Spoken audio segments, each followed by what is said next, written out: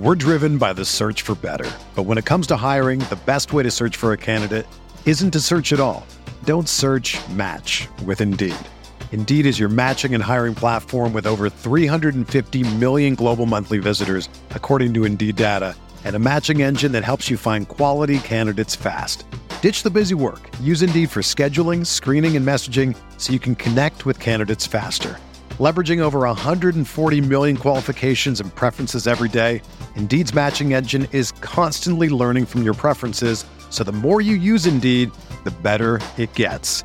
Join more than 3.5 million businesses worldwide that use Indeed to hire great talent fast. And listeners of this show will get a $75 sponsored job credit to get your jobs more visibility at Indeed.com/Blue Wire. Just go to Indeed.com/Blue Wire right now and support our show by saying that you heard about Indeed on this podcast. That's Indeed.com/Blue Wire. Terms and conditions apply. Need to hire? You need Indeed. You ready? Showtime. On May 3rd, summer starts with The Fall Guy. Let's do it later. Let's drink a spicy margarita. Make some bad decisions. Yes! Audiences are falling in love with the most entertaining film of the year. Fall Guy. Fall Guy. Fall Guy. That's what the poster said. See Ryan Gosling and Emily Blunt in the movie critics say exists to make you happy. Trying to make it out? Nope. Because I don't either. It's not what I'm into right now. What are you into? Talking. Yeah. The Fall Guy. Only in theaters May 3rd. Rated PG-13. Good morning, Grinders. Welcome to the DFS pregame show here on Roto Grinders. I'm Jordan Cooper, aka BlenderEd, Blender HD if you want to follow me there on Twitter. And it's Monday, so you know what we do on Monday. It's Mondays with McCool, James McCool, the co-author with me on the Theory of Daily Fantasy Sports 15-hour audio DFS masterclass you can pick up at theoryofdfs.com. We're here answering your questions in the chat as usual. I see you guys in there. I see you guys in there. I see a bunch of you in there. Hit that thumbs up button on your way in the door. Keep my water cold. I don't got any apple juice today. Hit the subscribe button if you're new. Hit the notification bell to know when we go live. James, the past week has not been very kind to me. I don't know how you've been doing, because remember you're doing that bankroll challenge. I am. I haven't seen screenshots recently. No. I'm assuming you're bleeding away like I am. Yes. I mean, I've had a lot of 1% finishes. I've had I think out of the last 6 slates, I've maybe had 18 or 19 top 1% finishes, which is pretty good. All things considered, but I'm finishing in 30th or 29th, or I had one the other day where I was in first place until the last 6 minutes or something like that, and then I dropped down to 50th because a chalk home run hit or something. It might have been the Harrison Bader Grand Slam or something like that. But 1% finishes, 1% finishes, 1% finishes, but nothing that is significant. So I haven't really been bleeding away. I think that I've gained 2% ROI or something like that over the last week. It hasn't been terrible, but it could have been much better. Well, I mean, gaining 2% ROI is better than normal. That's not the normal. No, it's not. No, I fully expect to lose. I think on average I lose about 3% of my total bankroll each. 3% of my dynamic bankroll per slate. Just about. That's still pretty low. Yeah, that's usually where I'm at. I mean, are you just having a diversified set? I mean, I diversify more than many. I don't. Well, no, I don't diversify a lot. The slate. Well, I mean, what kind are you playing? Is this the 20 max? No, it's the 150. It's mini max. Oh, the mini max. But yeah. I mean, the mini max has a similar structure to. Yeah. It's a pretty brutal payout. But I usually figure out if you're getting negative, if you're averaging a negative 3% daily, that's to me that's high. To me, yeah. I mean, if you're playing well, typically like minus 20%. Yeah, no, well, still beating the rake. No, I'm not beating the break. Like I am. So if I have a bad day, if I'm playing, because I'm playing $50 per slate right now in the bankroll challenge. So Right, so if I, that so you're playing 50 lineups into the $1 mini max. yes, yeah. So Okay. if So I I would think on average you're getting 40 back. no. I'm losing like 2.4 to 3% of my entire Of your like bankroll overall. Oh. So like I'm returning on average between So like how much so how much percentage of your bankroll are you playing? around 10%? 4%. 4%. So I'm losing like 80% of my lineup on a slate. Oh, really? Oh, okay. So you're playing much higher Okay. Yeah, That's yeah, the yeah. opposite.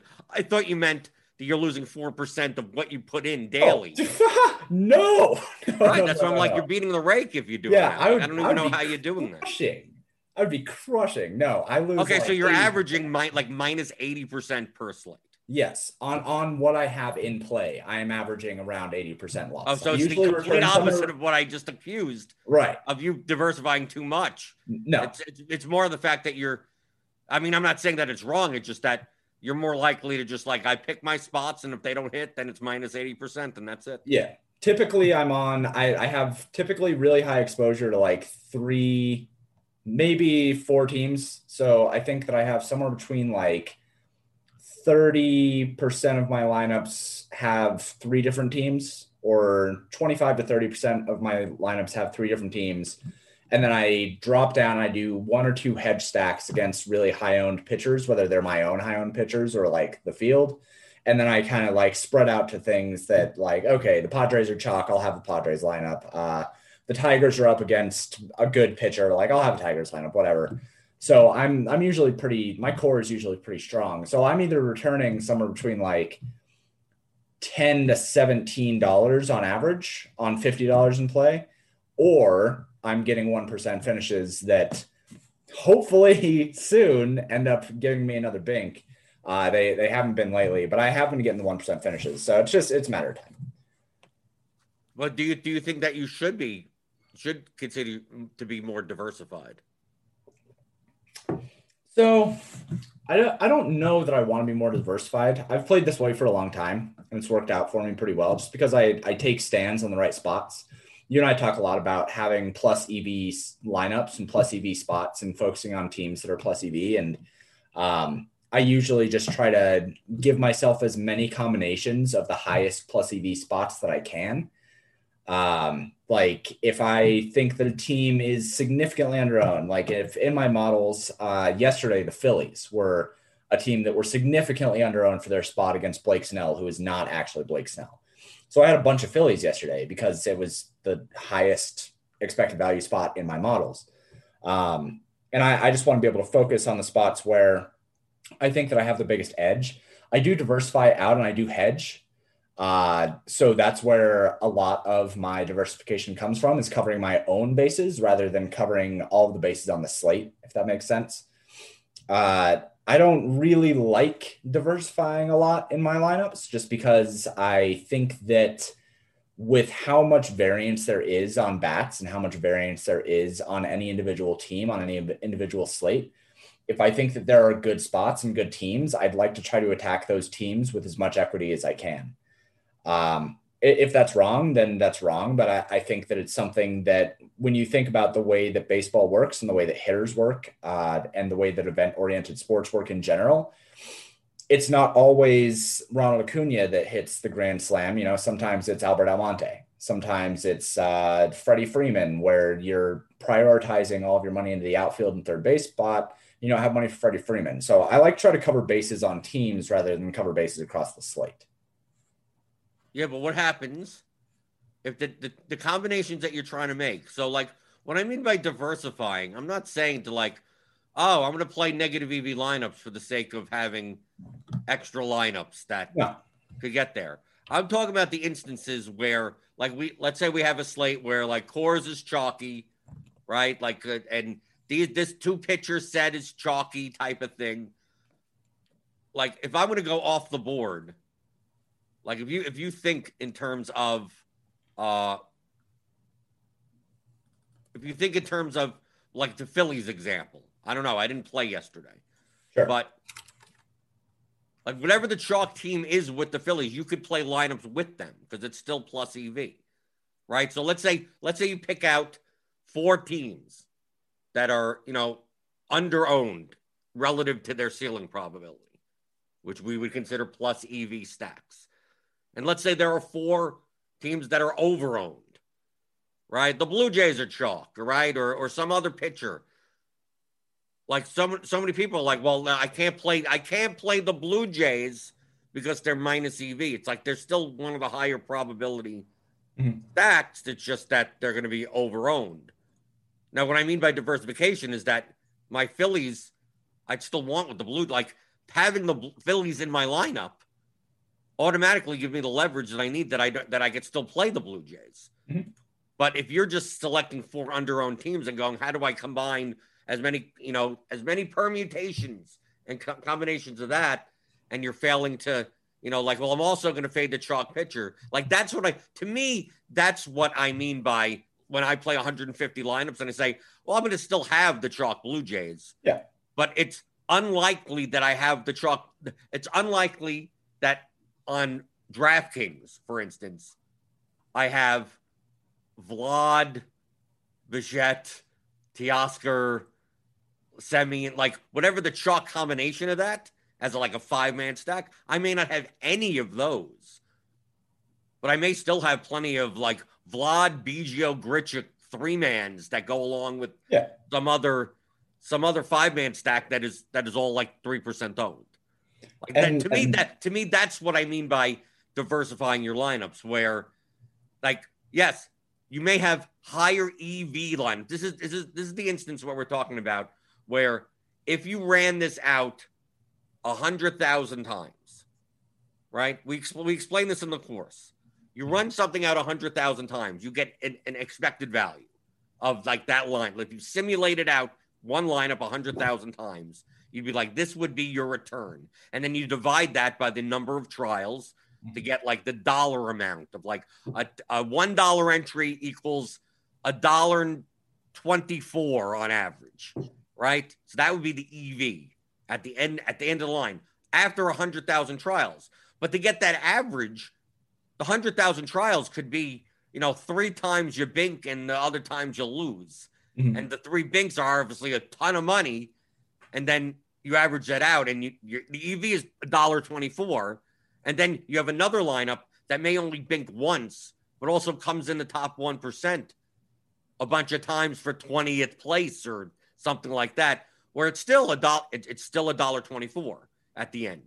Yeah. So like you have more likelihood of quote winning, right, with the first one, but over the course of time, the first and the second one provide you with the same amount of expected value, but the second one is less variant. So while you could still play the high variant lineups with the same expected value, would you want to play out of 50? Would you want to play 50 of them? No, and I don't. I had, so yesterday, I said that I was focusing on the Phillies and I was focusing on the Royals. So those are the 2 teams. If I was looking at my models, the Royals had a leverage score of 42%, which is highest on the slate, and the Phillies had a leverage score of 35%, which was second highest. So I had a bunch of them. The White Sox had a leverage score of negative 62%. So they were the second lowest leverage on the slate, like the second highest negative leverage on the slate. Right, but how high of a probability were they? They were very good. So they had a percent chance of scoring 8+ runs of 23% and had a 9.4% chance of being the top scoring team in my models. And I had basically your leverage score shows that while they are high probability, they're also going to be over-owned. Yes. Yeah, exactly. But I had plenty of White Sox. Like, here's a lineup where it was Charlie Morton, Garrett Cole, who Charlie Morton projected for 42% ownership, Garrett Cole for 20. And then it was a 5-3 of White Sox Royals. So like the aggregate projected ownership was only 120%, but I still had that White Sox. I still had a very popular chalky SP combo. Here's another one with Phillies where I had Garrett Cole and Freddie Peralta, basically the same projected ownership. with the aggregate ownership, it was a 4-4 of Phillies White Sox with 135% projected aggregate ownership. So like you were just saying, you don't have to fade the popular teams. You just have to make sure that you're pairing a team that is very negative leverage, like the White Sox, who are overowned, with a team that is very positive leverage. So like the Royals and the White Sox were a fantastic combination yesterday because the Royals were very positive expected value, very positive leverage. And then the White Sox were very negative leverage, but those two cancel out, especially since in my Philly stack, I had Rhys Hoskins over Jose Abreu. Now that didn't work because Jose Abreu crushed, but like being able to make those kind of transfers, I still have the White Sox. I still have Freddie Peralta. I still have Garrett Cole, but I paired it with a team that is very high leverage against the field where all these guys are only, 5% owned. JT Realmuto, 5%, Rhys Hoskins, 1%, like stuff like that. Combining those kinds of things, I do try to have that kind of a dichotomy when I'm building out my lineups, unless it's like the Braves yesterday, they were the highest negative leverage at negative 75% because my models hated them.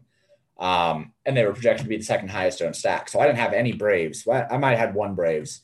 But I mostly faded them entirely because there was no reason. Like they don't rate well in my models. They don't project well. They don't have a chance of being a top scoring team that I care about. And they're going to be highly owned. So like those are the spots that I'll fade. Right. Like I was just going to say that the teams that I don't end up having are the ones that are over-owned and low probability. Yeah, exactly. Right. So, and also with the scope of how many of how many and what types of lineups you're building. Like what I mean by low projected, it doesn't mean at the bottom, but it could mean that a team is being owned at the third highest, but they're like the 12th best stack. Mm-hmm. And it's like, well, there's still 11 other like I don't need to use them anymore. Right? They could be one-offs. I mean, if single players project well enough that they fit into lineup, sure. But those are the instances. I at the bottom of the scale, if we take a look, for instance, at, let's see, can I find yesterday's Slate IQ? You could always kind of do this by Googling it. Rotogrinders, what was, Sunday, July 4th, Slate IQ. Let's see if we could find it. MLB Slate IQ. Can we see? Okay, yeah, here we go. Here we got it. Okay, remember, I didn't play yesterday, so I have no context in anything that happened yesterday. But this is for DraftKings. This goes by the Plate IQ projections and the RG ownership. So it's all based on that. So if we take a look, the concept, understanding the concept matters. So if we take a look here, I organized it by winner. So this is the percentage of time this team is the 4 or 5 hitter stack is in the winning lineup. Okay? So yesterday, according to Slate IQ, the White Sox were 8.7%. The Braves were 6.9%. The Cubs were 6.2%. You can see it on the screen here. So the field is the average ownership of the 4 or 5 man stack. So the White Sox are 8.7% chance to win, but they'll be owned at 10.6% on average, which gives you a leverage score of like negative 17.9%. Okay? So now that would mean that they're slightly over-owned. Now, the team, if you take a look at the leverage column, the team that has the highest shot, the Cubs were 6.2% to win, 5.4% owned, which is a difference of 0.9% and a percentage of 16.5%. So we can see here, Chicago, Toronto, and Milwaukee all were under-owned, according to Slate IQ, under-owned comparison to the field. Now, if we take a look at the bottom, okay, the bottom here, so like Cleveland, 1.4% chance to win. They're going to be owned 1.6%, which is not that much different, but still slightly over-owned, but also look at where Cleveland is. They're at almost all the way towards the bottom, right? So even the Mets yesterday, 0.8% chance to win.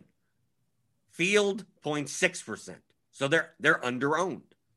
But also they're extremely low probability to win. So like while their leverage score would be 41.3%. You'd be like, oh, that's better than the Cubs, right? It's like, oh, the Cubs are 6.2% chance to win and 5.4% owned for only a 16.5% difference. Yeah, but the Cubs versus the Mets, 6.2, we divide 6.2 into 0.8. The Cubs have five more times likelihood of winning than the Mets.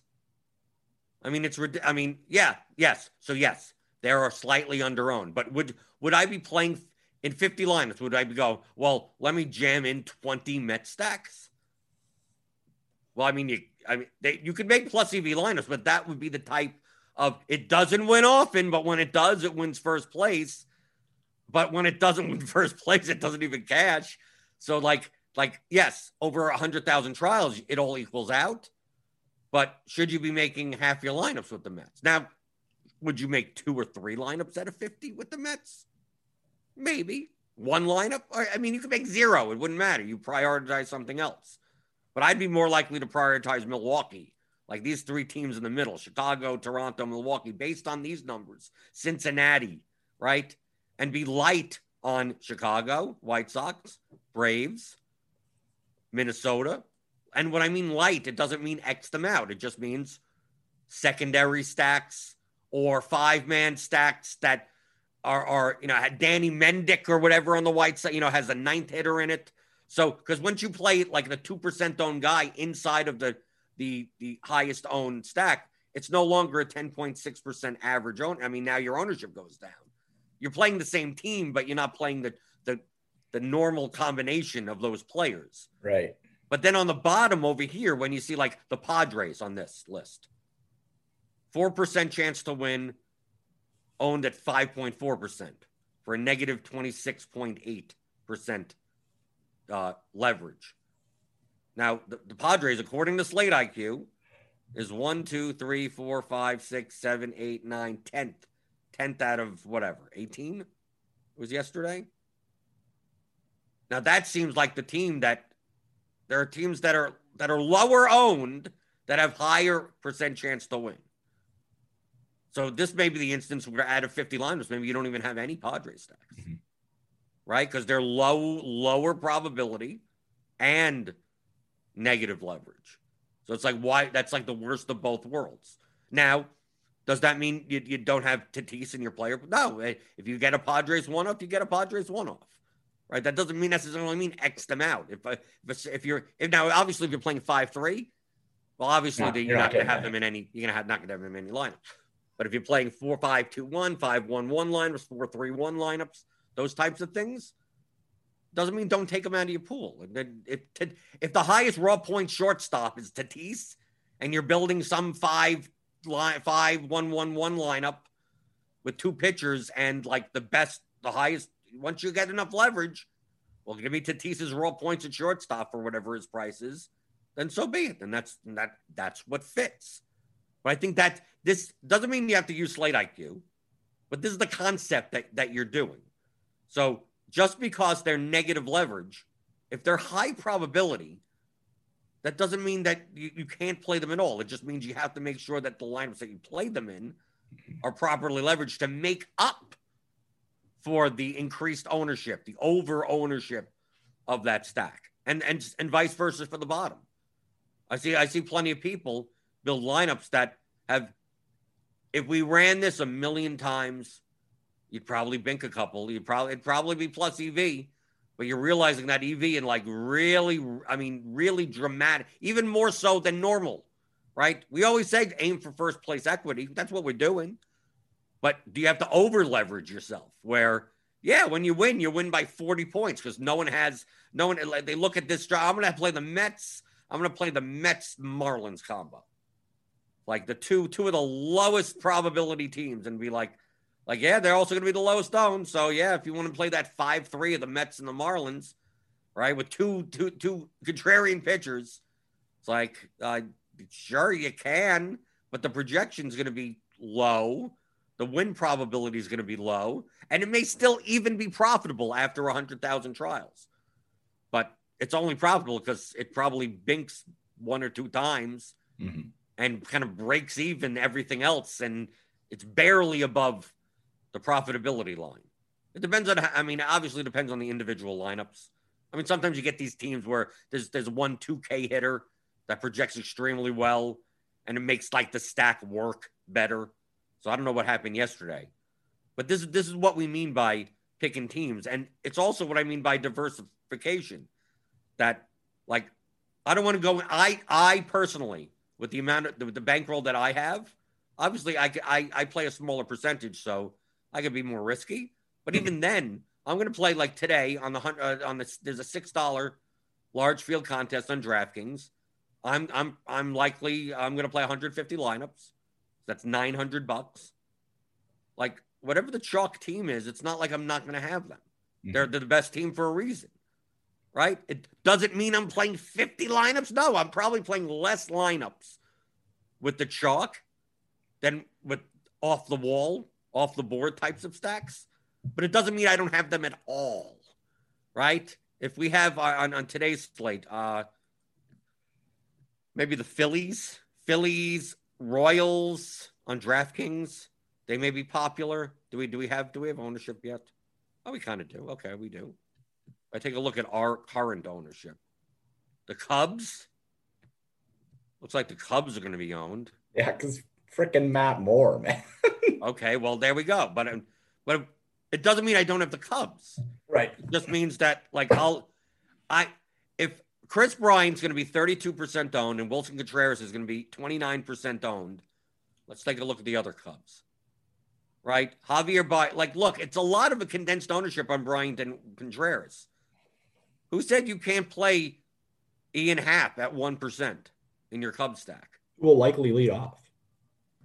Well, if he leads off, it'll be more than 1% owned. I mean, we have him currently projected 8th to hit. That's why he's only coming in at 1%. Yeah. But like if we take a look at this order, like Rizzo lefty may actually be under-owned in this stack, right? A lot of this is coming in on Baez, Contreras, and Bryant. But you could play a Cub stack with Nico Horner if he starts at second base.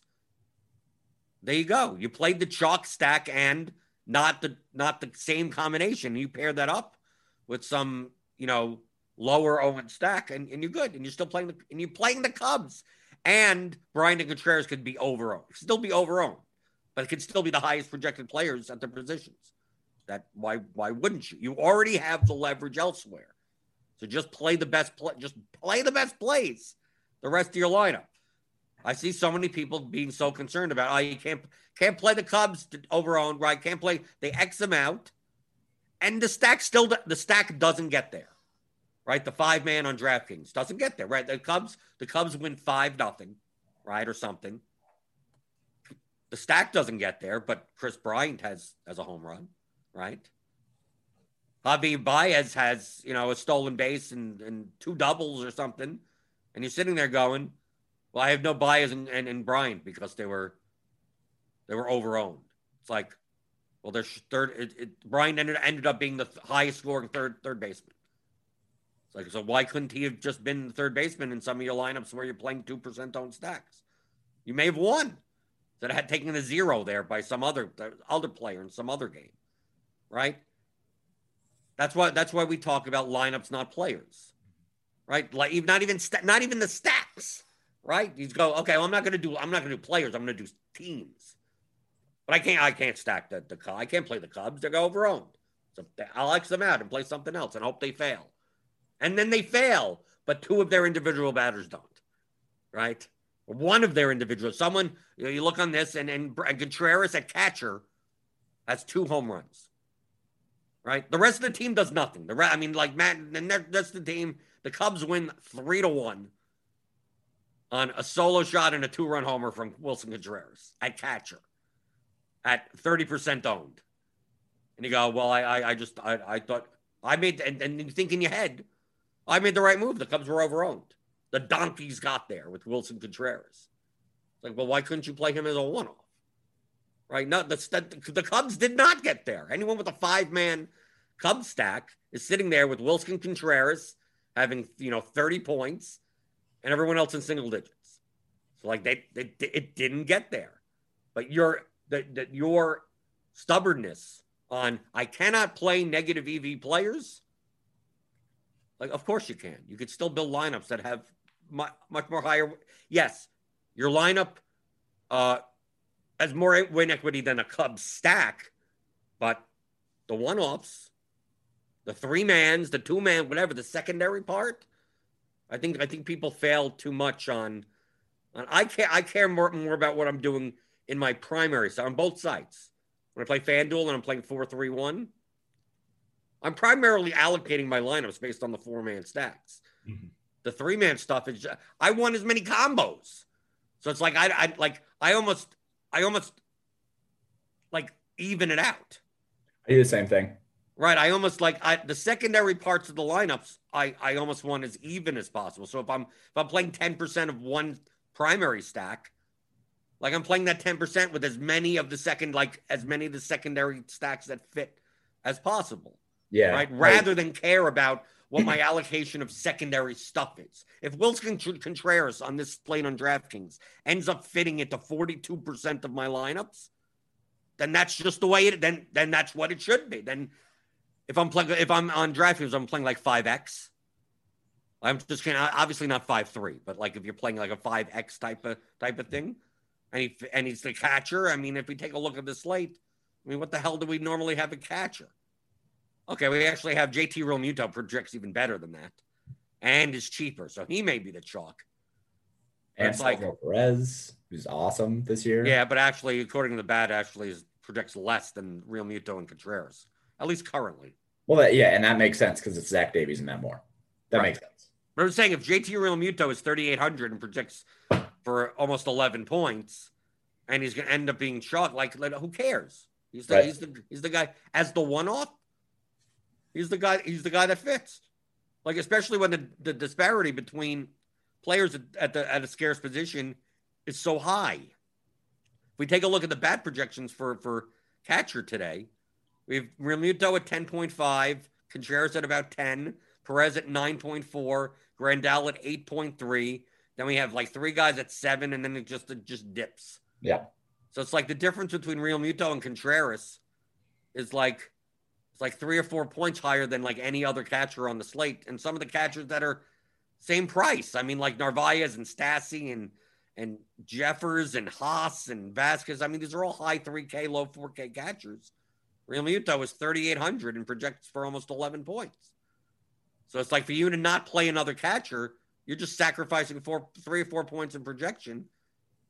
Oh, but he's going to be high owned. Yeah, but how about the rest of your lineup? Well, the rest of my lineup is low owned. So then play the best catcher. And if you're playing 100 lineups, and that's what happens in 40 of the lineups, like, I don't care. Yeah, but you're playing a chalk. What do I care? The lineups are fine. Right? People get obsessed with this over the field, under the field crap. It's like, if the lineups are fine, what do I care? What do I care? Look at the individual lineup and go, well, should I be playing? I have 3,800 to spend at catcher. Everything else makes sense. Am I not supposed to play the highest projected guy here when I already have a low owned line? When I already have a lineup that's low owned enough, then just play that guy. That's it. So once you look at it individually, then it's like, well, I have 40 lineups like that. Oh, well, then so be it. Then you got 40 lineups like that. If the highest projected pitcher on the slate is 6 points higher than anything else, and you have 84% of them, then what else are you supposed to do? Not play the best lineups? Play the best lineups. I would push back on that a little bit. Why? Well, because I think that like the 40% example makes sense, but like anything over 40%, as soon as you start having that, especially on a chalk hitter, I really, really try to avoid that. That being said, I play 5-3 and 4-4. I don't play one-offs. Right. So you know, you're never in that situation. No, I am never in that situation. But I also say not to try to put yourself in that situation. If it's like, if you end up with 60% Wilson Contreras today, or Realmuto, you are more conservative than I am. So if you end up with 60% Wilson Contreras who projects for 30% ownership, you're okay with that. Well, I would never get to that point. I'm just saying that individually the lineups wouldn't be what your caveat is what I was going to say next. Okay. All right. Continue. Is that it's a matter of now you're talking about a matter of diversification. Like that's separating strategy with diversification is the individual lineups could be fun. Like let's say you're building lineups with you're picking low-owned teams for your primary stack. You're playing 5X. Okay. You're not all 5X, but mostly 5X, right? We'll get into. So you're going through and you're like, this lineup's good, this lineup's good, this lineup's good, and they all have Real Muto in the lineup or whatever, the highest projected catcher who's going to be mega owned. All that means is that your allocation of 100, 150 lineups, whatever amount of lineups, is highly variant on that one player. Mm-hmm. And the player is going to be high owned. So it doesn't even gain you that much. Like that player's only in there because he has a high projection. Mm-hmm. Your lineups are already leveraged enough. Well, one thing you could do is play lineups that that are even more leveraged, aren't as leveraged enough, where playing Real Muto in those lineups wouldn't even make sense. So you'd play some other lineups. So to me, it's not, neither is like that. That's what's hard to explain, James. Right. That it's not a mistake. The individual lineups, the expected, one of the biggest things that you need to wrap your head around is that you could build on today's slate 45,000 lineups that have almost the same exact expected value. Now, the distribution of their outcomes may be different, but over the course of 100,000 trials, their range of expected value on average is about the same, right? Or within a certain range. Maybe I'm exaggerating on today's slate because it's 9 games. Maybe not 45,000, but a lot, thousands. That doesn't mean you have to play that distribution. It doesn't mean you have to play. If you're going to, I'm going to play 50 lineups. It doesn't mean you have to play all the same ones that have the same distributions. It also doesn't mean you have to play ones with different distributions. If we played this out 100,000 times, you'd end up with the same amount of money either way. The problem is you're not going to be playing it 100,000 times. So maybe you could find, James, you're building 50 lineups, 50 lineups that use JT Realmuto as catcher. That if you simulated it out, have X EV. And they all have the same EV, right? They all have the same, within marginally different, right? Yeah. But now you're 100% JT Realmuto, right? Now, if you played it out 1,000, who cares? The EV of the lineup is the EV lineup. If I told you I could find you 25 lineups that don't have JT Realmuto that have about the same expected value. And now you play those lineups with 25 JT Realmuto lineups, you still have the same expected value, just that now you're only 50% on one batter. Yet right. Your lineup set as a whole still has about the same expected value. So the difference is that one is less variant than the other. One, it's the same expected value, but it's more diversification. That's the difference between strategy and diversification. You could find 50 non-JT Realmuto lineups that have the same expected value, that have a similar range.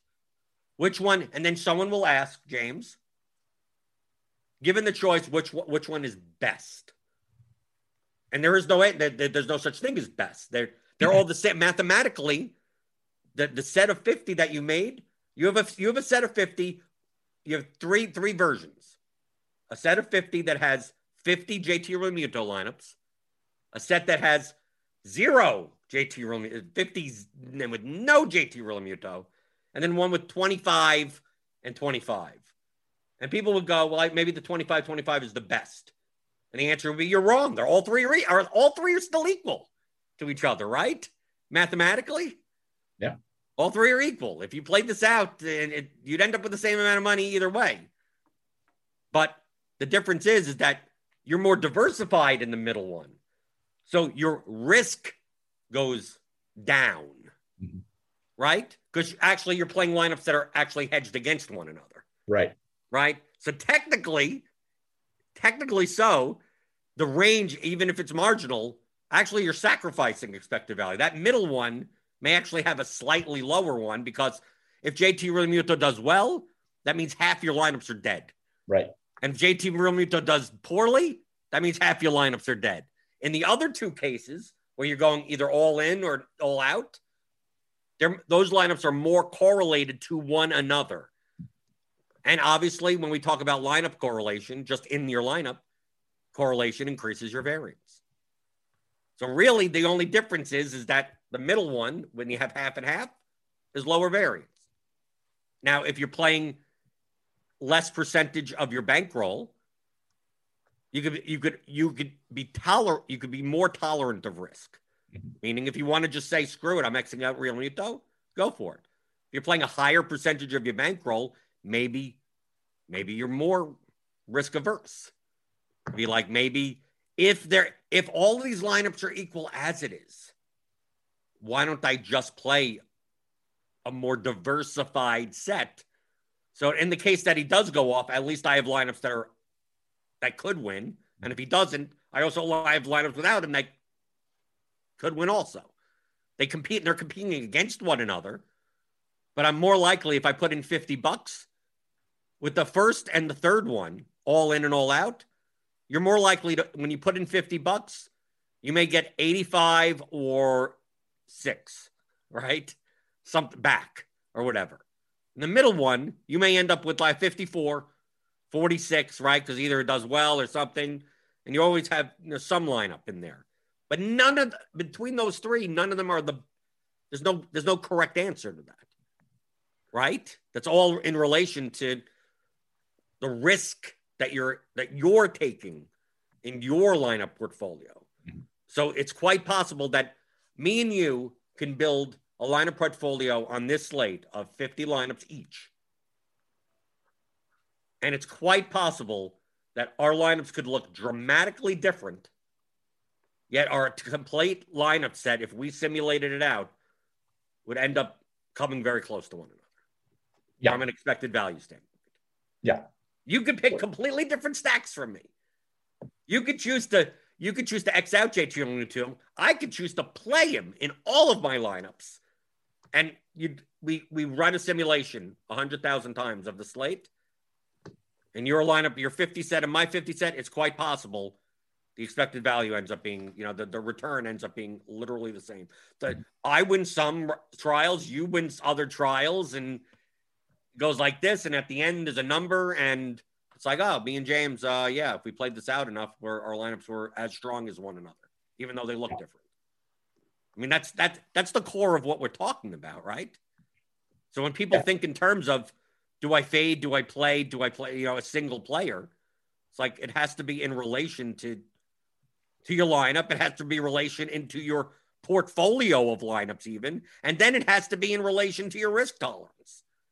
Where it's like, sure, if you want to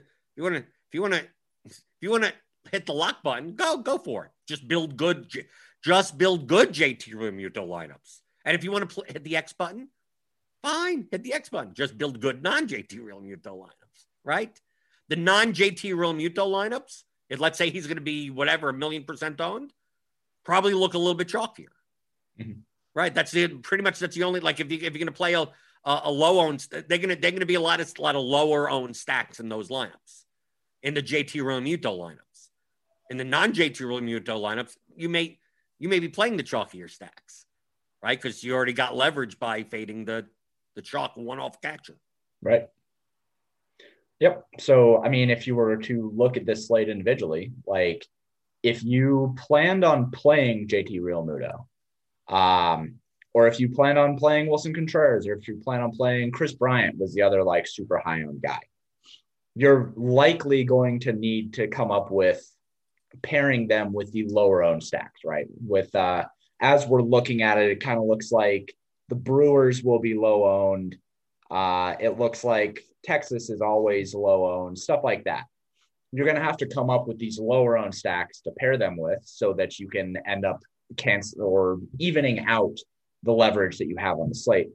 If you were to fade those guys, if instead of playing them, you fade them, Now you can expose yourself to some of the like middle owned stacks. You can expose yourself to, say, the Padres, or you can expose yourself to, I don't know, the Twins maybe will be popular on the slate. Maybe you have the Phillies, but you don't have JT Realmuto, but you have Bryce Harper and you have Dean Segura and those kind of guys. So I think that when you look at it that way, that's one of the other reasons why I do prefer to fade heavy chalk, is because then I can expose myself to higher owned lineups and higher owned pieces of these kind of secondary pieces. And that's something that we see a lot with NFL as well, is like when you see the teams that have a total of like 52, an over under 52, and those teams have like an aggregate of, I don't know, 110% ownership or something like that.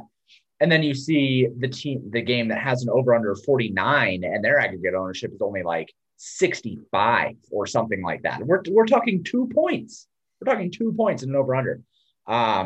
If you fade the super high owned piece or pieces of that 52 over under game, you can expose yourself higher to the pieces of the 49 game, because those players are not going to be highly owned, and they have a similar ceiling, they have a similar projection, they have a similar median outcome, and likely similar standard deviations as well. But you are able to eat the better pieces of that game because you faded the better, or quote unquote best pieces of the top owned game. So that, I mean, that extends across sports. You can talk about it for MLB, talk about it for NFL, you can talk about it with any of that. The core concept of there is this high-owned piece or high-owned pieces of these games. If you are avoiding one or two of them, you can have a lot more exposure to the secondary chalk, to the third piece chalk, where these guys are going to be like 10 to 15% owned. The White Sox, maybe 10, 15% owned. The Red Sox, we're looking at it, 10 to 15% owned. Well, I think the Red Sox are a perfect example. Right now, obviously, this ownership doesn't mean anything at this right. early. But for the example, on the Red Sox, Bogarts 28%, Dalbec batting 8th at 25% on DraftKings because he's 2,800 facing Suarez. All the other guys, Kiki 15%, Verdugo 7%, Martinez 9%, Devers because it's lefty and he's 5,600 4%, Vasquez 5%, Danny Santana 5%. Mm-hmm. Who says you can't play a Boston stack without Bogarts and Dalbec? Yeah, I mean you could easily, and then take the money that you're not spending 5,500 at shortstop with, and you're playing. I mean, you're playing Baez, you're playing the Cubs stack. I mean, you could play the Cubs and Boston, and still be leveraged. And these are the two highest owned stacks, right? And in aggregate. And you could play Baez instead of Bogarts. And you could play Rizzo instead of Dalbec. And then you're playing Rafael Devers instead of Chris Bryant. Right. And you're still playing both of the same exact teams. And your lineup is half is owned. And then you can play Wilson. You can play anyone you want at that point. At 40% owned. And it doesn't matter because the rest of the stack is in the 4% range. Right. And you're still and then what ends up happening, what you hope that ends up happening, is that both teams go off and Chris Bryant is the one with 9 points. Right? It's not saying he does poorly because the team does well, but it's like he's the one that got on base twice. He walked twice and scored a run while Javi Baez had 2 home runs. Right. Where Bogart still got on base, but Devers has a 3-run bomb. But Bogarts is still just sitting there with 7 points. Right. He was part of the stack, and maybe Vasquez. You're playing Vasquez over Contreras. Right. So, and then Vasquez has a home run. And all the other people are sitting there with their Bryant, Bogarts, Dalbec, Boston, Chicago Cubs lineups going, what the hell happened there? It's like I got the two teams that put up 8+ runs, but though the highest owned pieces weren't the pieces that you needed. Now that's a perfect world of the highest owned pieces of 2 stacks. That would be hilarious, right? Don't get there, but that's the concept. That's like, oh well, now. So when someone says, oh well, I played Boston, Chicago, I played the Red Sox and the Cubs today, You got, what are you, a chalk donkey? You're an idiot. It's like, well, you can play them and still have a leveraged low enough own lineup. And if you happen to be including a Bogaerts or Bryant or Contreras, then maybe you're looking now at the pitcher pool, going, I'm gonna play Martin Perez for no apparent reason at 8,000. Right, that's going to be 1% owned, and he has a 24-point game. I'm not saying that that's going to happen, but it's like then you have to start looking for how do you find that leverage in the rest of your lineup. But the team, that's why these on Slate IQ, this field number is just the average ownership. Like 10.6 for the White Sox yesterday. Like I assume if you could have played the White Sox in a weird way and been just the average stack ownership would have been lower than some of these other teams if you played like the main pieces of those. If you played the main pieces of the Twins, like it would have been the same as playing the weirder pieces of the White Sox. Right. The same thing today with the Cubs and the Red Sox. Like, oh, do I go off the board and do I play? I don't even know who's going to be low owned. If I go, I'm going to play the Nationals against Musgrove or something. It's like, is that necessary? Like you could play the Cubs and the Red Sox, maybe not as low owned as the Nationals, because now I'm picking like one of the lowest owned teams on the slate, but probably just as low owned as like the White Sox today. Right, the White Sox, we have on DraftKings 14, 8, 4, 5, 11, 8, like that range of ownership. Like that sounds like all the other pieces of the Red Sox and the Cubs that aren't those mega 30% owned guys. So you could still make a lineup with that if it projects well enough. Yeah. I mean, obviously, you're going to be giving up some projection, but hopefully you're not giving up 30 points in projection to do so. But to me, that's what I mean by diversification. It's not like, well, no, I'm going to play chalk combination this, and I'm going to play low owned combination that, and just so I'm not looking to cover my bases. I'm just looking to have as much coverage of the instances that I need without singling out specific players or specific teams to it would be stupid of me. I mean, it would be mathematically ignorant to say on today's slate that if we take a look at where's the projections, we take a look at the ownership, like in Brian Contreras, Bogaerts, Dalbec, right? Benintendi. Okay, but it's Cubs, these two Cubs guys. It'd be mathematically stupid of ignorant for me to say, well, you can't play the Cubs, they're too over. Just X out the Cubs. You can't play Chris Bryant in a plus EV lineup. Of course you can. You can't play Contreras in a plus EV lineup. Of course you can. You can't play Bogaerts in a plus EV. Of course you can. It's harder to. That's why working with and looking at those individual lineups matter.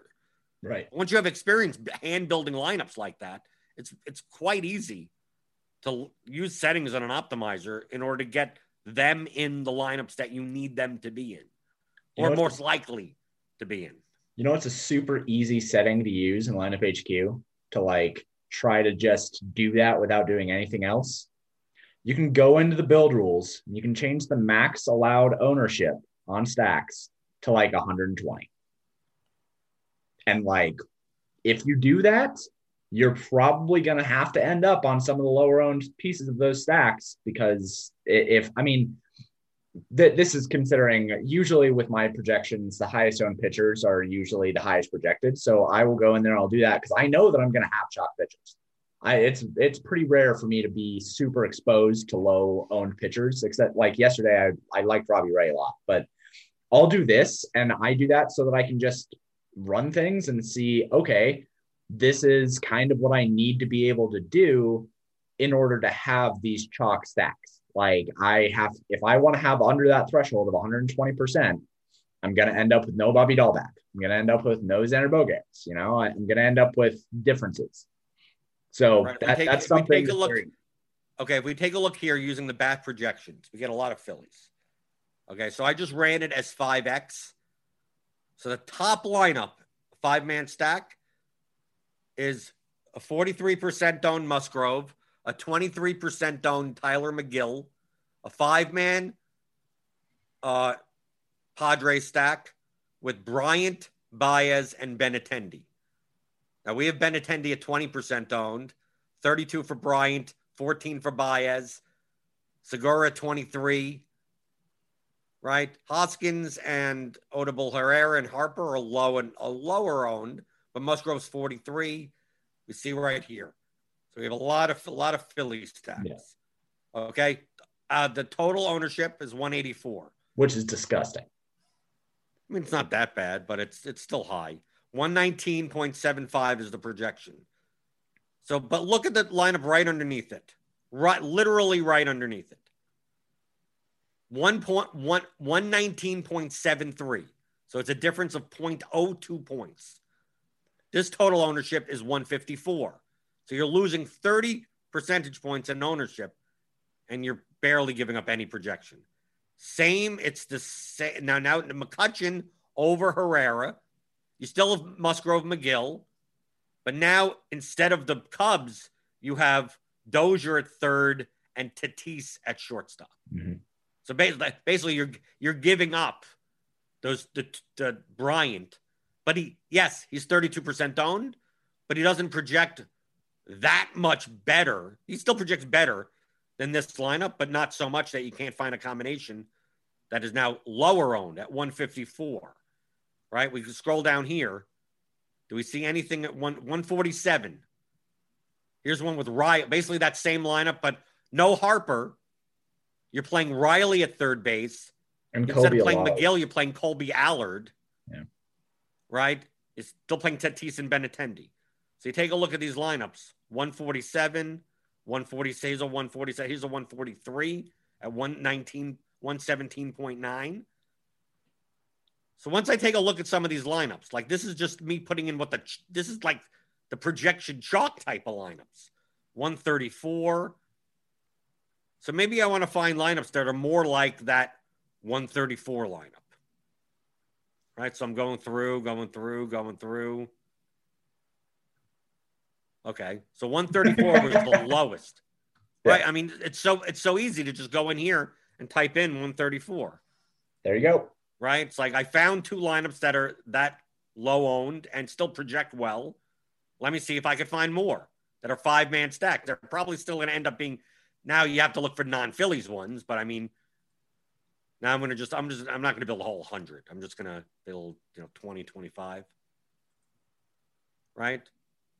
So here we go. 118.06. The bottom one is 115.8. Okay, so we're still fine.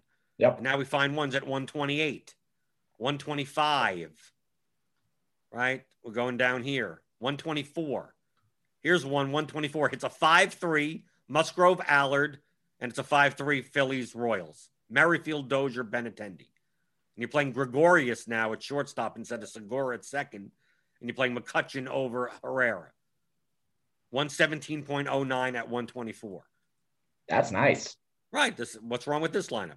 And you're able to play a chalk Joe Musgrove because look at the ownership of your lineup. You're not playing any Cubs, and you're not playing any Red Sox. Right? Are there any lineups with Cubs or Red Sox in here in this set that I made? I doubt it. A little bias. But that's the only way that you're able to get your ownership down. But let's say, for instance, I X out Joe Musgrove. Right? Just a for instance thing. Not saying that you would do it. Because he's currently Woodruff and Musgrove are the two highest. Because Musgrove's 8,700. He allows you to fit stuff in. Right.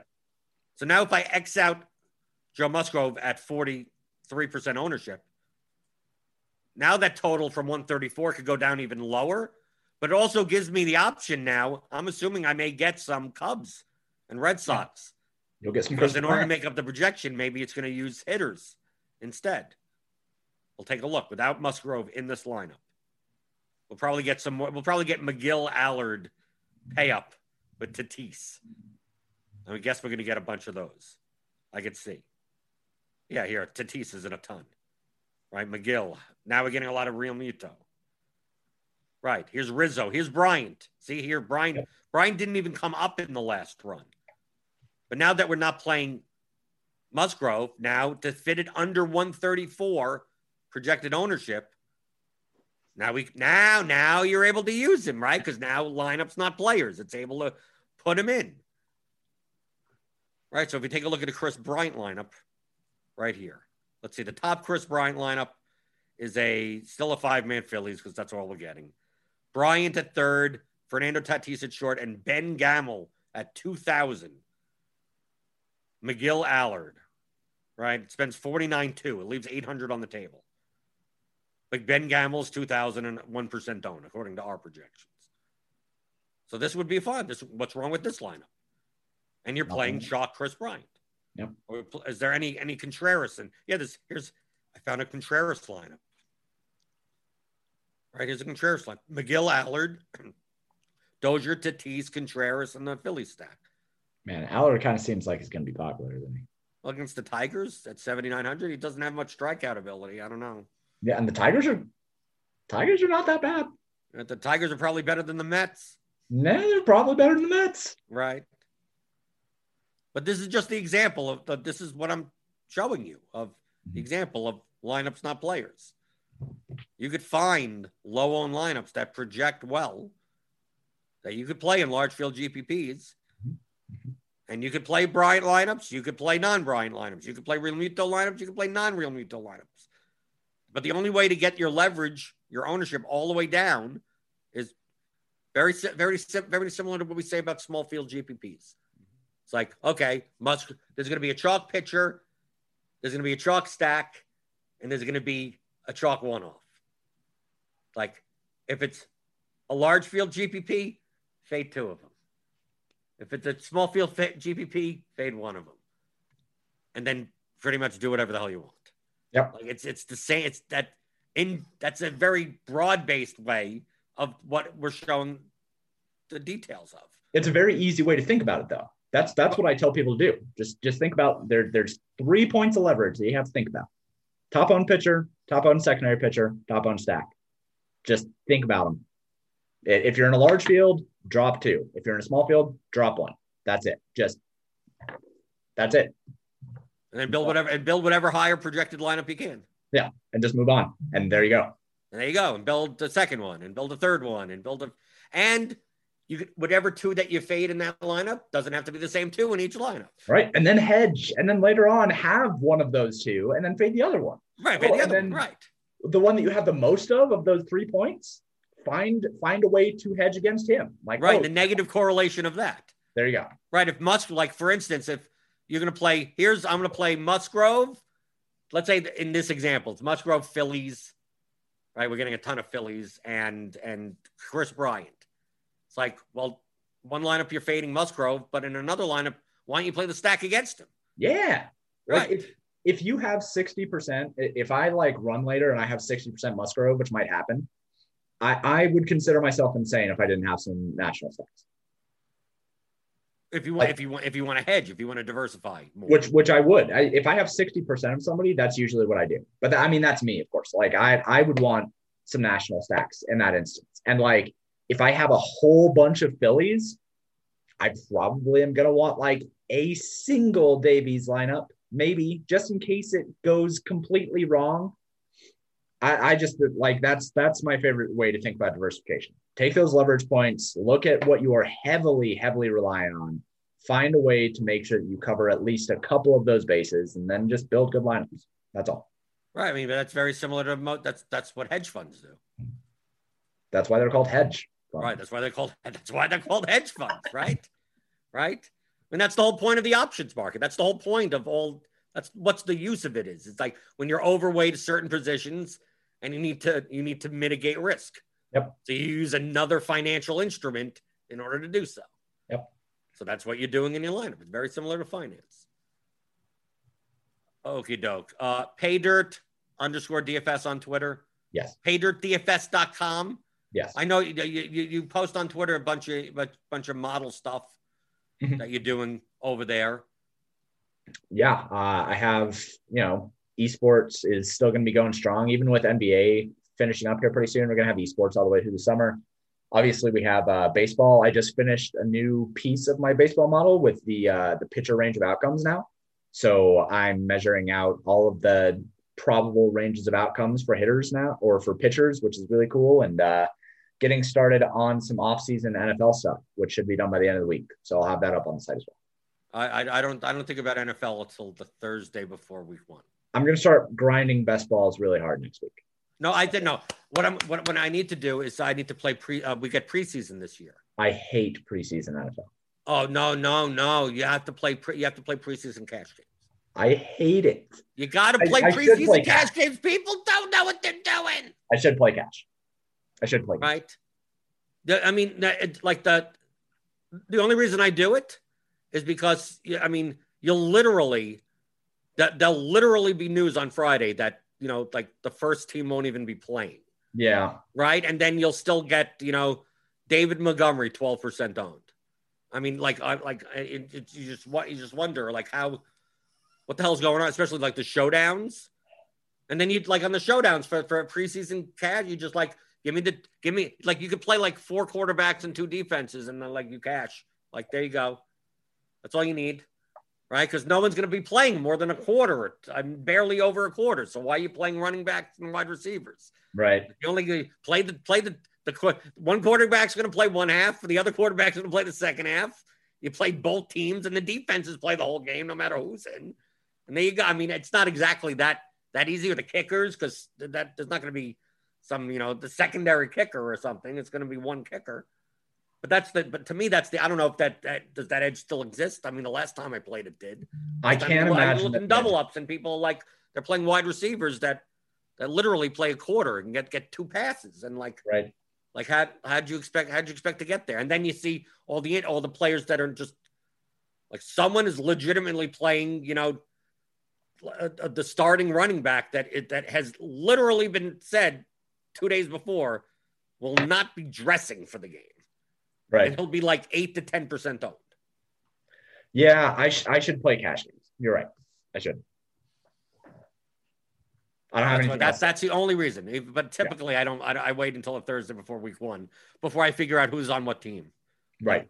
Like that, I don't even know. I mean, I do that for baseball also. I just like, oh, Lindor's on the Mets now? Oh, when did that happen?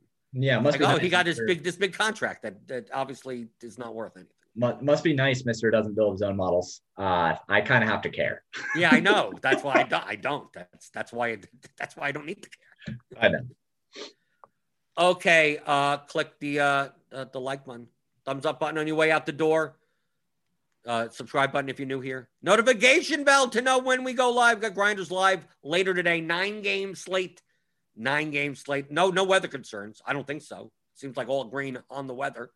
And try to put these thought processes into play. It's nothing anything different than we talk about. I mean, it's not like we repeat the same thing over and over again, just in different ways.